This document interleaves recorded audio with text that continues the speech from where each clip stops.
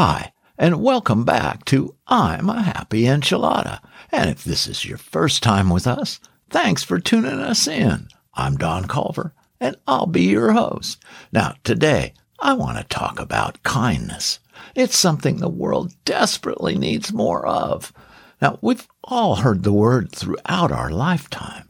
I always just assumed that kindness meant being nice and treating people right. Pretty simple, huh? Well, after I took a deeper dive into its meaning, I discovered there's a lot more to learn about kindness. Not only does it benefit others when we are aware and practice kindness in our own lives, but there are benefits for ourselves as well. So let's jump into kindness.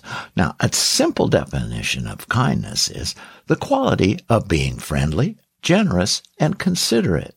And here's another definition. It just says a little bit more and is my favorite. Kindness is choosing to acknowledge and celebrate the beauty in others, regardless of whether or not they can find it in themselves. I love that. Now, my first question would be, is kindness an emotion? And the answer is, the neuroscience and social science research is clear. Kindness changes the brain by the experience of kindness. Kindness is an emotion that people feel, and empathy is a strength that they share.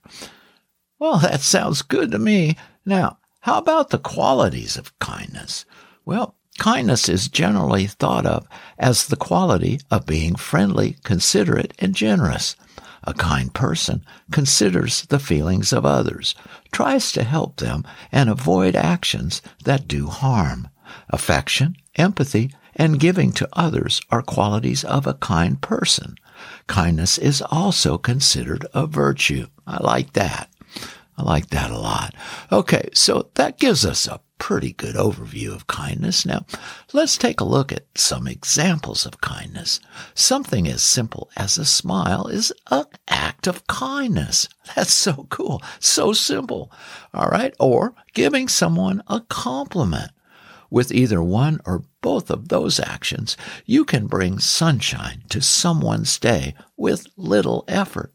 And how about spread some beauty or send a kind note to someone? That's a great idea. And stop to lend someone a hand, or let a stranger go in front of you in line. Or my favorite, pay it forward for someone. Now, these are simple examples, but all are capable of bringing sunshine into someone else's day and putting a glow on your own heart.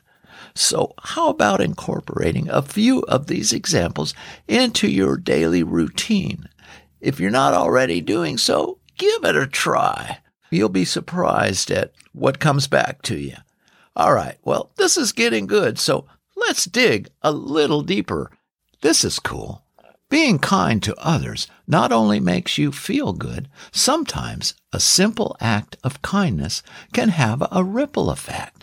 Your good deed flows into the receiver's stream of consciousness, and they too can look for opportunities to pass it on. Whoa, you could be a world changer through your being kind to others. That's so awesome. Did you know that kindness can reduce anxiety? Well, it can. Listen to this. When practicing kindness, it seems to impact the amygdala region of the brain, which is associated with fear, anxiety, and trauma. Well, that's just a bonus, I'd say, right? So, why should we be kind? I guess some people might ask that question. Most of us know the answer, but let's do it anyway.